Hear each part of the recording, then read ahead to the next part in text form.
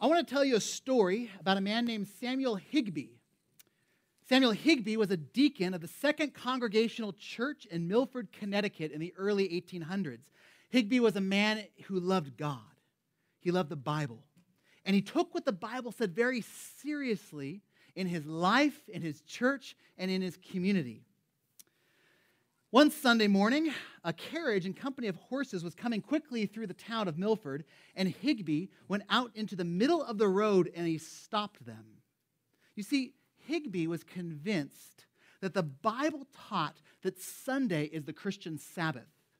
He believed that the Bible taught that any work or any traveling on Sunday is a sin against God. So he made the caravan stop in the middle of the street.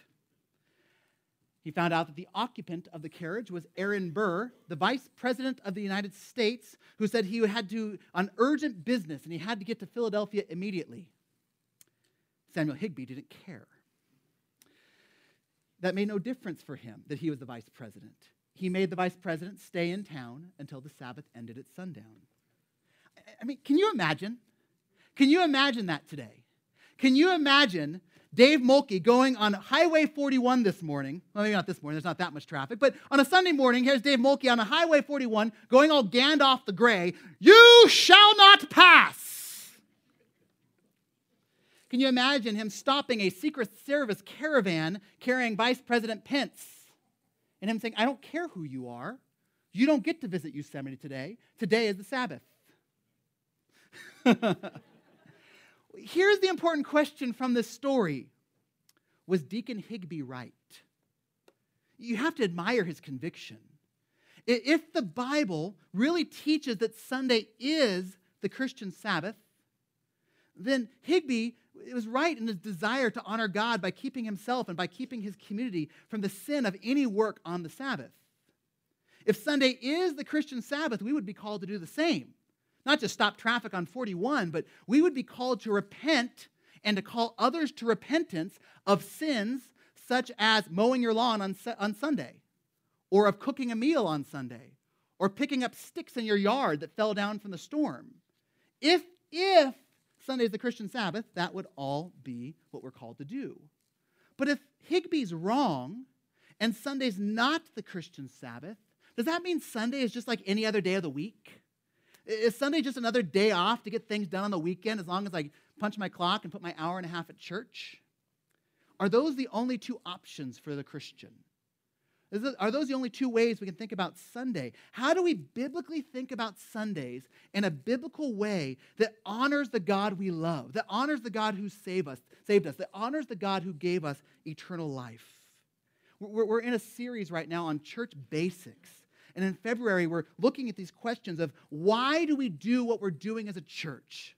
Not because of experience or tradition, or that's what our church does, but what does the Bible say that we're supposed to do? And so we want to ask the question this morning is, what should we as Christians think about Sunday? How should we think biblically about this day? Pastor and Professor Donald Whitney has written very helpfully on this subject. I'd recommend, I took a lot of material because he's biblical, and I think does an excellent job in his book, Simplify Your Spiritual Life. And he notes that most of us Christians just want a list, right? What can I do and what can't I do? Right? That's what the Old Testament Israel had. You can do this, you can't do that, just give me the list. But that's not what the Bible's telling us. The Bible's not just about a list. The Bible starts with the question of what is Sunday? Well, actually, we have to start with the question of what is the Sabbath in the Bible, and what is the significance of the Sabbath for us as Christians, for us as New Covenant believers, and what does that mean for what we should do with our Sundays? So let's start by looking this together. Let's look what the Word of God says this morning about this subject. And let's start by looking at what Sunday is not. Let's start by looking at what Sunday is not. Let's look about the New Covenant fulfillment of the Sabbath day. Turn to Exodus chapter 20. In front of your Bible, Genesis, then Exodus chapter 20. You see, in the Old Testament, it is very clear to the Jewish people that they were not to work on the Sabbath. It was literally written in stone, right? The thou shalt and the thou shalt nots, right? The fourth commandment, you find the 10 commandments in Exodus 20, and the fourth commandment is this. Listen to this in verses 8 through 11, where God says, remember the Sabbath day to keep it holy. 6 days you shall labor and do all your work, but the seventh day is a Sabbath to the Lord your God. On it you shall not do any work, you or your son or your daughter or your male servant or your female servant or your livestock or the sojourner who is within your gates. For in 6 days the Lord made heaven and earth, the sea, and all that is in them, and rested on the seventh day. Therefore the Lord blessed the Sabbath day and made it holy. So Israel would literally work for 6 days, but on the seventh day of the week, which, by the way, the seventh day of the week is what day? Saturday. So the Jewish Sabbath is Saturday. So on Saturday, they would rest from their work and worship God. Not even their animals were allowed to go and do work. And this followed God's pattern of creation. That although God didn't need to rest, on the seventh day, he rested as a symbol of his finished work, and his people were called to do the same. In fact, later in the Old Testament, in Exodus 31 and Ezekiel 20, we see that the Sabbath was a special sign that Israel had a special relationship, a special covenant with God. While the rest of the nations were working on Saturday, Israel rested as a sign of that relationship they had with God. Actually, the Romans noticed this. You see in first century Roman writings that they noticed that the Jews would not work on Saturday, and they would call the Jews lazy because they didn't work as hard as everyone else. They took a whole day off. In fact, one Roman satire writer said, "Remember the Sabbath day and keep it lazy." But Israel took these regulations very seriously. In fact, if you read that during the Maccabean revolt, during the fights with the Greeks in the Maccabean revolt, some Jews would actually refuse to defend themselves if they were attacked on the Sabbath. Invading army comes in, it's the Sabbath, I just can't do anything. And they literally let themselves be killed so that they would not work on the Sabbath. In fact, if you were visiting Israel yesterday, if you had taken a plane flight because you wanted to avoid all the snow we had, and you were in Israel visiting on yesterday, which is Saturday, the Sabbath or Shabbat, this is what you'd find. That during the day, the restaurants are closed, and the shops are closed, and the stores are closed, and people are observing the Sabbath. I actually remember that one of the few, I lived in Israel for a time, and when I remember living over there, one of the first weeks that I was there, I didn't quite understand that that's what was going to happen, right? And so Saturday comes, you're a bachelor, you don't quite have meals planned, and so, it's lunchtime and you don't have a meal, so what do you do as a bachelor? You order a pizza, right? The problem is you call the pizza shops and they're closed because it's the Sabbath, right? So all the shops are closed, all the restaurants are closed. That's okay, we'll just get a frozen pizza, right? When the pizza parlor is closed, you just get a frozen pizza. That's what bachelors do. Here's the problem. All the stores are closed because it's the Sabbath. I mean, everything's closed. Everything's shut down in Israel even today or yesterday, still in these days for the Sabbath. I remember that when the Sabbath was finally over, it was like one of the best meals I've ever eaten, right? It's like, oh, food, yes. But you see that Israel took these laws seriously. They still do today. Then throughout the Old Testament, we see that God gave more regulations about what the Sabbath resting was entailing. That Israel was not allowed to kindle a fire, that they were not allowed to cook a meal. They were not even allowed to pick up sticks off the ground. That was work on the Sabbath. In fact, if you're in Exodus, turn over to Numbers. And look how seriously God took the Sabbath. Over in Numbers chapter 15. Numbers chapter 15. And I want to read this to you of this account of what happened on the Sabbath. Numbers chapter 15, I'm going to read verses 32 through 36, where Moses tells us this. While the people of Israel were in the wilderness, they found a man gathering sticks on the Sabbath day. And those who found him gathering sticks brought him to Moses and Aaron and to all the congregation. They put him in custody because it had not been made clear what should be done to him. And the Lord said to Moses, "The man shall be put to death. All the congregation shall stone him with stones outside the camp." And all the congregation brought him outside the camp and stoned him to death with stones, as the Lord commanded Moses. Can we think about what just happened here? I mean, just here's a guy, he's picking up sticks, right? He's picking up sticks, he's gathering sticks probably to make sure he has a fire at night. But it was the Sabbath, and doing so on the Sabbath of such a sin the penalty was what? Death. Was literally being stoned with stones. And it wasn't just that Israel had some archaic, strict regulations about this, But because the person who directed this was who? God. God himself took the Sabbath this seriously. The question we should ask is why? Why was the Sabbath so significant? Why was it so serious? And if it was so significant in the Old Testament, what does that mean for me? And what does that mean for you? And what does that mean for us as Christians, as New Covenant believers? Because if we think about the other 10 commandments or the other 9 commandments, we're still supposed to keep those, right? We see in the New Testament that we're still supposed to have no other gods, no idols. We're not to take the Lord's name in vain. We're to honor our parents, not murder, not commit adultery, not steal, and not bear false witness, right? We follow all of those. So why not the Sabbath? That even though Christ has fulfilled the law for us, we see that to live and follow Christ, which is called the law of Christ, 1 Corinthians 9, Galatians 6, that we see these other commandments repeated of this is what it means to follow Christ. We see the other 9 commandments in the New Testament, but nowhere in the New Testament do we see believers commanded to keep the Sabbath.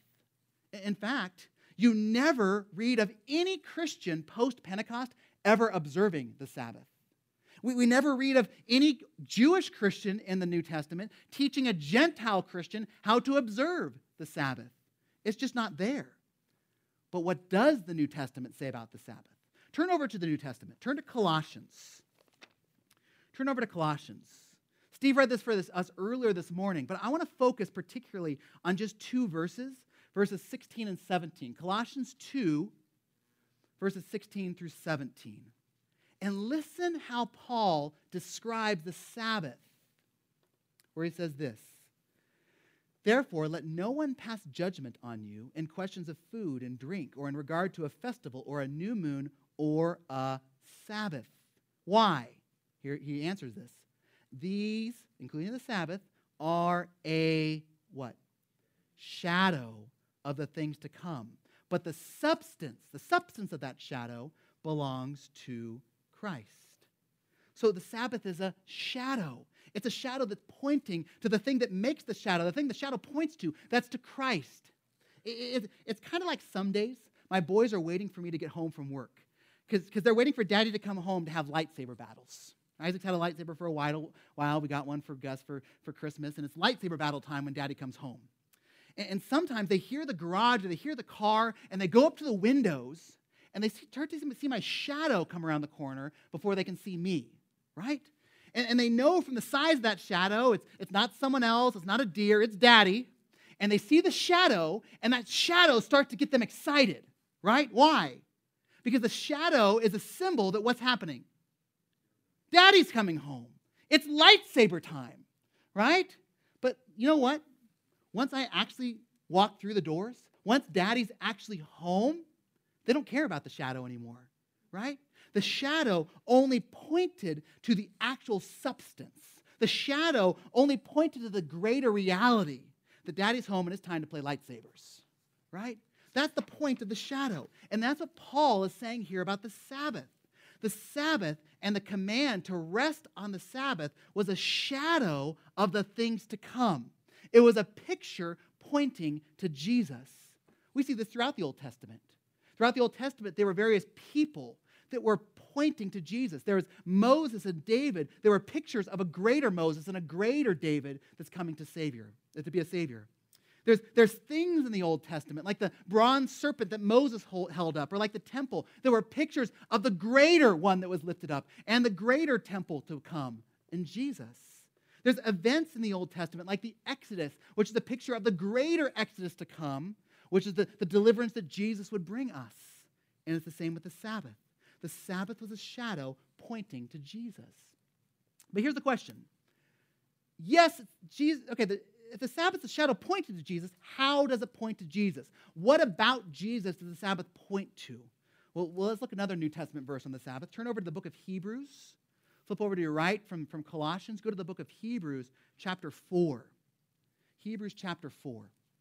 And in this chapter, in Hebrews chapter 4, the author of Hebrews, you're going to see that there's this predominant theme where he's urging his readers to make sure that we're diligent to enter God's rest. It's all about God's rest. That's a metaphor for eternal life or for heaven. I remember being in seminary, and I had a guy in my class, and I got to know him somewhat. We were walking back from lunch, and he was a brother who, he was a bivocational pastor, which meant he worked full-time and he pastored a church on the side. He was in seminary full-time, and if I remember, he had 5 or 6 children all at home at the time.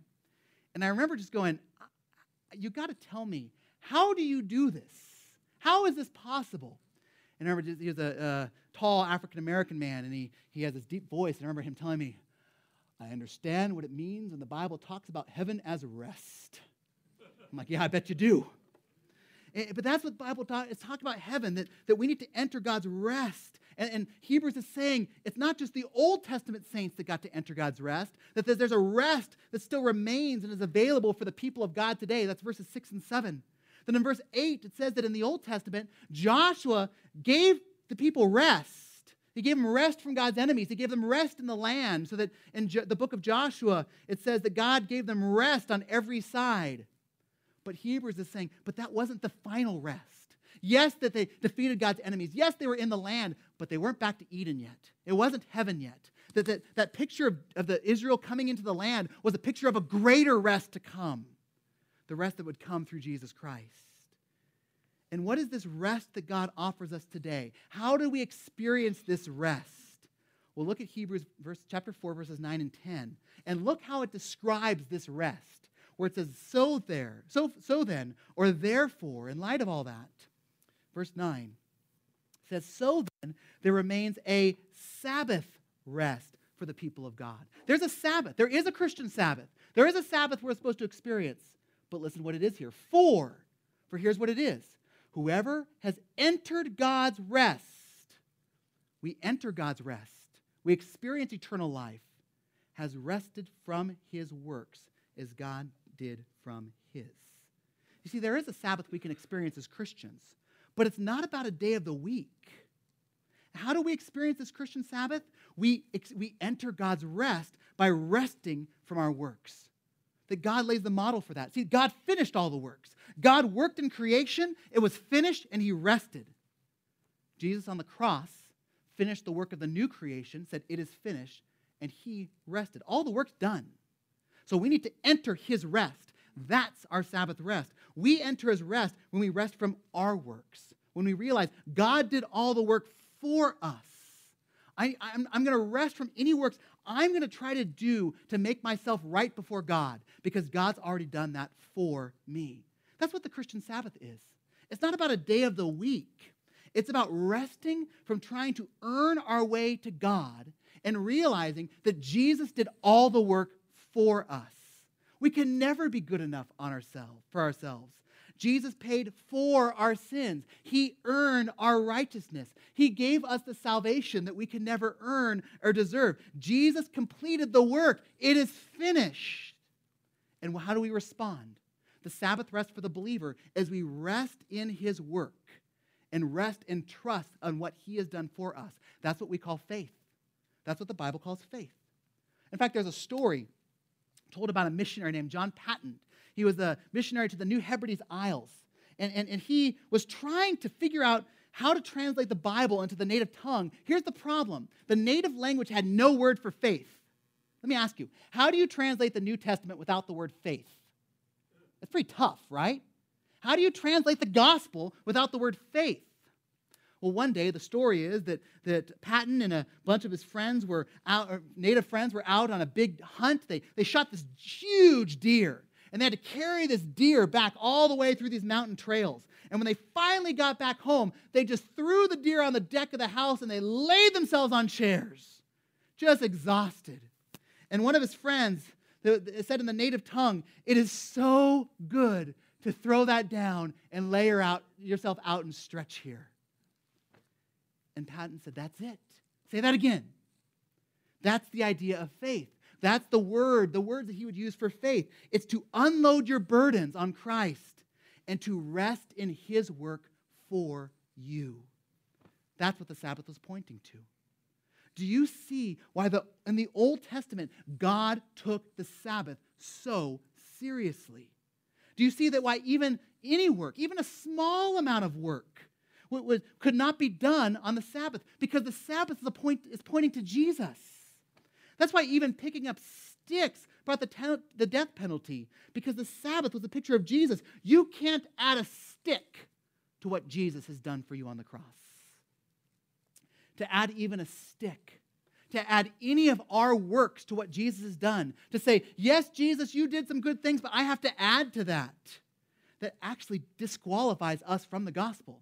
It negates that gospel. It actually rejects that gospel of grace alone that Jesus did on the cross. That any work is a spiritual death penalty because he offers us salvation by grace alone. So do you see that for a new covenant believer, for us as Christian, the Sabbath is not about a day of the week. The Sabbath is fulfilled in the finished work of Christ. The Sabbath is a shadow that points to the substance, which is Christ. We fulfill the Sabbath. You and I fulfill the Sabbath when we rest from trying to work our way to God and rest in what Jesus Christ has done for us. Now, if you're visiting with us this morning, if you bore the snow and came to visit with us this morning, I want to say welcome, especially if you're here this morning and you have not placed your faith in Jesus Christ. I want to welcome you because we have good news for you this morning. And that good news is very different than good advice. You see, every other religion in the world, every other worldview offers you good advice. Here's what you need to do to get right with God. Here's some advice about what you need to do to get to heaven. Here's some counsel about what you need to do to earn your way to be good enough and righteous enough. It's good advice. It's telling the responsibility is on you to do the work to make yourself right. Here's the problem. The problem is we can never be good enough. Just logically, think about that. If heaven is a perfect place, which we see that it is, then no imperfect people can be there.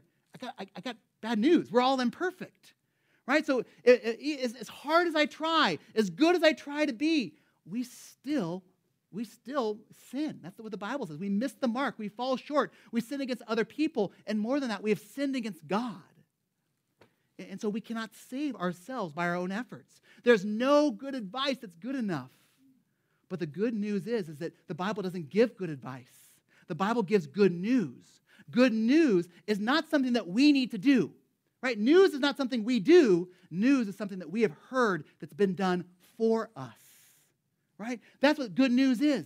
Good news is something that Jesus has done for us, and all that I need to do is respond to what's already been done.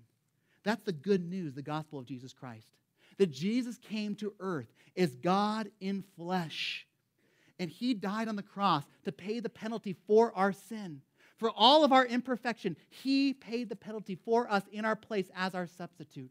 And so that when we trust in him, he rose from the dead so that we would be credited his righteous life. So all of his perfection was credited to us if we would place our faith in him and repent of our sins. You see, if we try to earn our salvation, if we try to work for our salvation, if we try to be good enough, we are actually going against what he did for us, saying it's complete for you. It's like walking on the wrong way of one of those people movers at the airport, right? It's like you're moving, but you're not really getting where you need to go because you're actually working against what's been done. It's the same thing when we try to do our own works to get to heaven because Jesus has done it all for us. And the key to salvation, the key to eternal life is that we would place our trust, our faith, to rest in him and what he's done.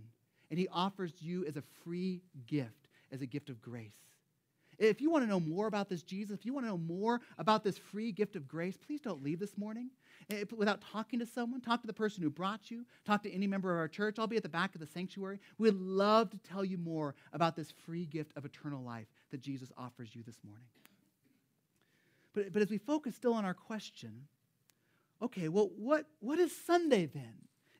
If the Sabbath was Saturday, first of all, and the Sabbath was a shadow that points to Christ's work for us, is that we need to rest in his salvation, what's the deal with getting together on Sunday? What are we doing this morning?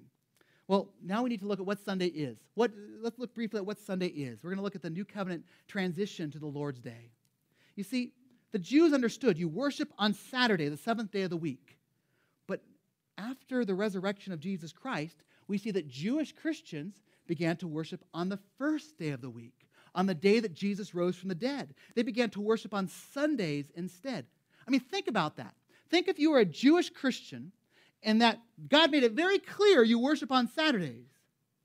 And yet the proof of the resurrection and what God has declared, the significance of that resurrection changed everything. And it wasn't just a change that the church made. This was a change that God was emphasizing himself.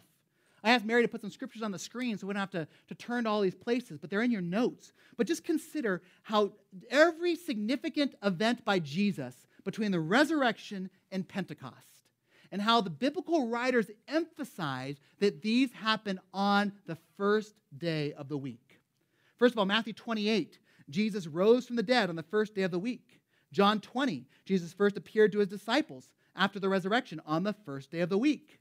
Luke 24, Jesus appeared to the disciples on the road to Emmaus and opened their minds to understand the scriptures and the resurrection on that very day, which was the first day of the week. Jesus first commissioned his disciples and promised the Holy Spirit on the first day of the week, John 20. At Pentecost, Jesus sent the Spirit to empower his disciples for witness. Pentecost, which occurred on, if you count the days, on the first day of the week, Acts 2, 1 through 4. And we see that Jesus would emphasize that day, and we see that Jesus' followers, after being taught by Jesus, understood that that was the day that the church would begin to gather and worship. So we see the example of the church.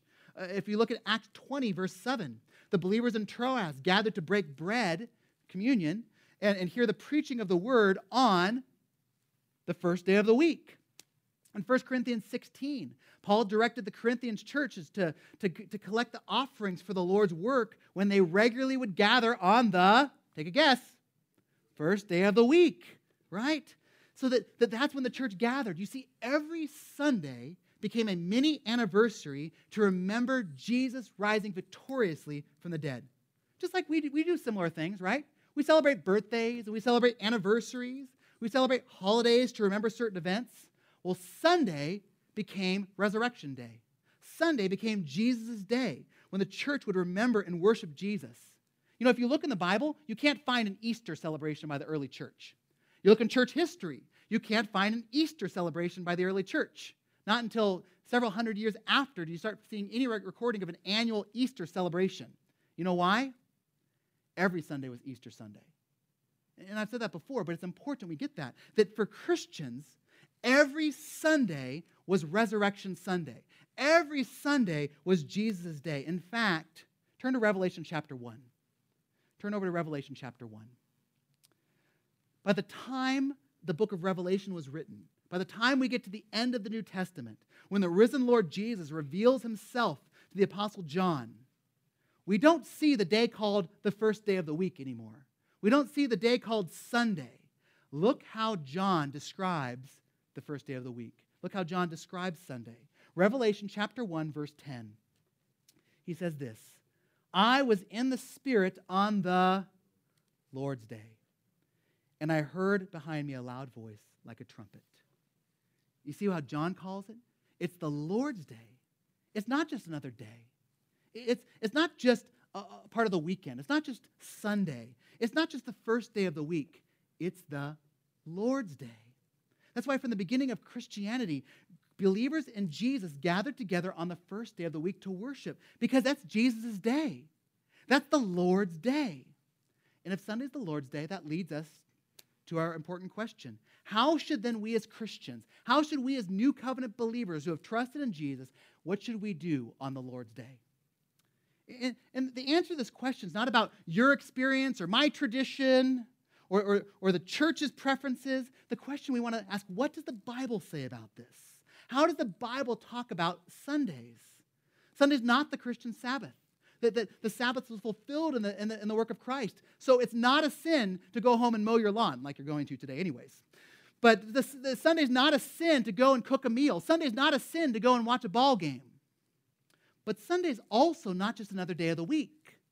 For what the Bible describes is that Sunday is not just another part of your weekend. Sunday is not just if I make an appearance at church, I'm covered. That biblically, Sunday, we need to use the term and think of the term, Sunday's the Lord's day. Today is Jesus' day. It's the Lord's day. So in light of the biblical evidence, I'm going to conclude with Donald Whitney with two principles. He offers two principles. I'm going to give them to you. I think they're helpful. Two basic principles for you if you're asking, how should I think about the Lord's day? How should I spend my Sundays? Two things. Number one, we make worship with other believers the priority on the Lord's Day. Not because it's the Sabbath, but because of who God is, because it's his day, and that he is a God worthy of worship. He is a God worthy of seeking. In fact, if you're in Revelation chapter 1, turn over to Revelation chapter 4. And we see that God, he is worthy of seeking. He is worthy of knowing. He is worthy of taking the time to know in all that he is. In Revelation chapter 4, we see John describe 4 living creatures around the throne of God. They are the closest creatures to God. There's no obstruction. There's nothing in their way to see God. And look at how their reaction to God is described. Look at halfway through verse 6 in Revelation chapter 4. John writes, "And around the throne of God, on each side of the throne there were 4 living creatures, full of eyes in front and behind." That means they see everything. The first living creature like a lion, the second living creature like an ox, the third living creature like the face of a man, the fourth living creature like an eagle in flight. And the 4 living creatures, each of them with 6 wings, are full of eyes around and within, and day and night they never cease to say, "Holy, holy, holy is the Lord God Almighty, who was and is to come." From the moment you got up this morning, they've been singing that. From the moment you were born, they've been singing that. For thousands and thousands of years, since before the beginning of creation, they have been singing that. Why? Because God said, that's your job description. You got these words. No, right? Why do they sing this? Because they can't help themselves. Because everywhere they look, they see God. And the only reaction is to be amazed at the God that they're seeing. You might go up to them someday in heaven, and you might ask them, if you could get their attention, does it ever get boring? I mean, heart to heart, after a couple thousands and thousands and thousands of years, did you ever want to do anything else? You know what they'd say to you? Boring? Boring. Are you kidding me? Do you see what we see? Do you see the glorious God of the universe? How could we ever tire of being amazed at the glorious God of the universe? My friend, that's what makes heaven heaven. Because of being able to enjoy everlastingly the enjoyment of all that God is. And that's why our main priority on the Lord's Day should be to seek to worship him with other believers. Because of who he is. Because he's worth seeking. He's worth having. He's the pearl of greatest price. He is the treasure hidden in the field. Sunday is a time where God says, I'm going to give you extra time to taste and see how good he is. We get a little preview of heaven as we gather with the church on the Lord's Day. See, because we're not just called to gather individually. That doesn't even make sense, right? It's not just about being individually worshiping and seeking God on the Lord's Day. It's about gathering with other believers. 1 Corinthians 6:19 says that we can have a relationship with God individually and personally. I and you are temples of the Holy Spirit. But 1 Corinthians also says in chapter 3 that we collectively are the temple of the Holy Spirit. There's a way that we experience God collectively that we cannot experience God individually. There's a way that we can seek and know God collectively that cannot be done individually. That's why we see biblical commands like Hebrews 10:24 and 25 that says, "And let us consider how to stir up one another to love and good works, not neglecting to meet together as is the habit of some, but encouraging one another, and all the more as you see the day drawing near." You see that it's not just about we experiencing God individually, but also collectively. We demonstrate our love for Christ. We demonstrate our need for each other as we gather and worship with the local church and taste and see how good the Lord is. But you notice in Hebrews 10, it doesn't say when we're supposed to do that, right? Actually, none of the commands that we're supposed to gather with one another says when. We have the command that we're supposed to do it. So how do we know when? We have the example of the early church. We have the example of the apostles who Jesus taught of when they gathered. So we see in Acts 20 and 1 Corinthians 16 that the example of when they did these things, when they gathered together, was on the Lord's Day. The biblical examples shows how the apostles followed the biblical commands by making worship with other believers the priority on the Lord's Day. Do you see how different it is from the Lord's Day is from the Sabbath? The Sabbath, the focus was, here's what not to do. In the New Testament, the Lord's Day, the focus is on, here's what you get to do. Right? You get to seek God. You get to know God. You get to build up each other. You get to edify the church. And when we realize that this is how the Bible describes our activity on the Lord's Day, it should really cause us to evaluate our thinking. If I think of Sunday where it's, okay, I just got to try to give God an hour and a half and make my appearance every once in a while. That's not how the Bible describes it. It's the Lord's Day. It's a day where I have the opportunity, where God's saying, I'm giving you a whole day to seek and savor how good He is. To encourage and be encouraged by His people. So when we have conflicts between the Lord's Day and some other activities, corporate worship and other activities, well, let me ask you this. If you have a conflict with one of your favorite hobbies and your 20th wedding anniversary, what are you going to do? Well, whatever's more important to you is going to win out, right? That day is a special day for you to focus on your spouse and to focus on your marriage. Well, Sunday is the Lord's Day, my friend. Every Sunday is an anniversary of His resurrection. So worship should win out. We are devoted to our work. But as Christians, we're more devoted to Christ. We love our sports. But as Christians, we love our Jesus Christ. We delight in things like vacations and hobbies. But as Christians, my chief delight in all that Jesus Christ is for me. That's the first biblical principle, that we think about spending the Lord's Day, that we would make worshiping Christ the priority. Well, what about the rest of the day? Is it just part of the weekend? I think there's a second principle, and I know there is if you look here as well, that we should also observe Sunday as a day uniquely for the Lord, for the Lord's Day. How should we decide what should I do on Sunday? Is it just a weekend? Well, it's the Lord's Day. That's Revelation 1:10. That's the biblical language. Think about it as the Lord's Day. Saturday is our weekend. That's what ends the week, the seventh day of the week. This is the Lord's Day. It's an opportunity to focus on the Lord before we start the grind of the new week. So let me ask you the question. Here's a good question as you go out, maybe not going out to lunch today, maybe going home for lunch today, or as you are around the dinner table with your spouse or as a family tonight. Here's the question. How can we make Sunday particularly focused on the Lord? How can we taste and savor and see how good God is on the Lord's Day, since it's His day? I'm not going to give you a list of directives. I'm not going to give you a box to check off, but I want to make some suggestions. Here are some suggestions how you can make the most out of your Lord's Day to taste and see that the Lord is good. Maybe the Lord's Day is a day where you can spend extensive time in spiritual disciplines. I don't know about you, but sometimes during the week it's so hard, right? You're doing your Bible reading or you're doing your prayer, and you're always watching the clock, right?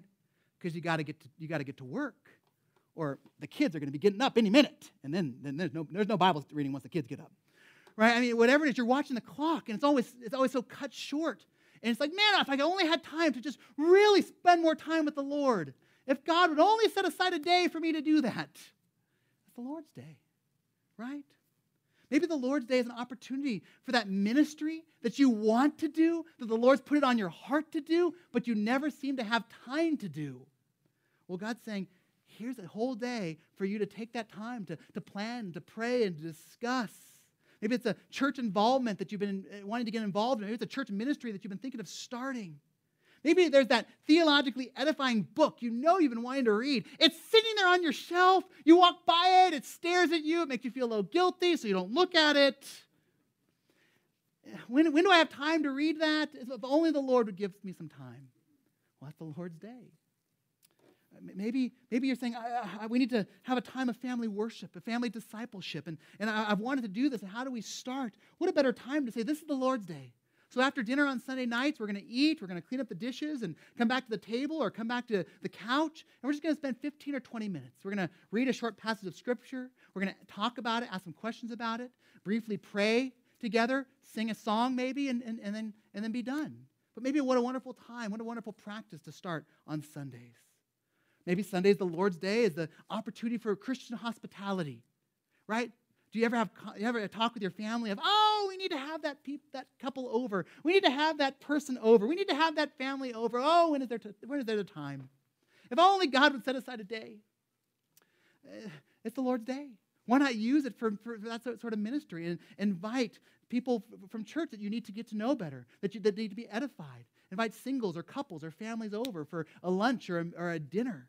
What a wonderful opportunity. Maybe even to invite non-Christian friends over. There's a new book that I'm working through. I think it is excellent. It's by Rosaria Butterfield, and it's called The Gospel Comes with a House Key. And her argument is that one of the most effective tools we have for evangelism is hospitality. That, during and to go beyond our argument, during the 80s and the 90s, you go and you knock on other people's doors, and you go and you share the gospel knocking on doors and that sort of thing. But today, the way that people are going to encounter the gospel is they need to come through your door. They need to hear the gospel from your mouth. They need to see the gospel lived out in your home. And as you build that relationship and you build that friendship, that your home is one of the most effective tools you have for evangelism, to invite non-Christian friends over. All of these are just examples. I'm not saying that you have to do these. I'm just saying, how do we make this day a day where we can enjoy the Lord? It's not a matter of do's or don'ts, but ask questions like, does what I do on a typical Sunday help me enjoy God? When I'm done Sunday and go to work on Monday, have I refreshed my soul? Have I built up my soul? Have I tasted and seen that the Lord is good? Does what you do on Sunday help you enjoy the people of God? Are you enjoying real fellowship? Are you enjoying the family that God has shared with you and the people of God? Does the Lord's Day help you enjoy the blessings of God? It's not just about ministry. It's not just about reading, but taking that time to enjoy the blessings of God. When's the time to enjoy a good meal with your family? When's the time to take that time for an afternoon walk and enjoy God's creation? Maybe not in the snow today, but in general. When's the time to enjoy that God has made us creatures who need rest, and to take a Sunday afternoon and put your feet up and take a nap? And thank God. Right? See, these are all blessings from God, and we should enjoy what God has done, to taste and see how good God is on the Lord's Day, to prepare us for the grind of the week to come. You see, Deacon Samuel Higby's actions in Milford, they were unnecessary, but his heart's desire that people would seek and know God was commendable. So as I conclude, I want to encourage you to think, does the typical use of your time on the Lord's Day rob you of the joy and the blessings that might be yours to start each new week? I want to end with one more quote from Donald Whitney's book. I'll paraphrase him when he says this. Imagine living to age 70. Imagine you spent every Lord's Day enjoying the presence of God, enjoying the people of God, enjoying the blessings of God. You would experience 10 years of seeking and savoring and worshiping God. 10 years of enjoying God's goodness. 10 years of reading good books. 10 years of playing with your children and grandchildren, of taking walks, of enjoying fellowship, of taking naps. Does that sound like a burden to you? Does that sound like a weight to you? People would dream of a life like that. And it's the kind of life that you enjoy when you celebrate the Lord's Day as He designed, where you can say, I've got 1,000 things on my to-do list, but I don't have to do them today, because today is the Lord's Day. Today is a gift to enjoy the Lord, to taste and see that the Lord is good. Let me pray. Father, I thank you that you are a good God. You're a good God who knows what we need. You know that we are finite. You know that we are finite in our strength. You know that we are finite in our capacity. You know that we are finite in just even in our spirituality, and we need to be refreshed. Thank you that you know what we need, and that you've designed this day, Lord, not as a rule to keep, but as a day that you have gifted us to enjoy. To enjoy knowing you in a greater way, of worshiping you.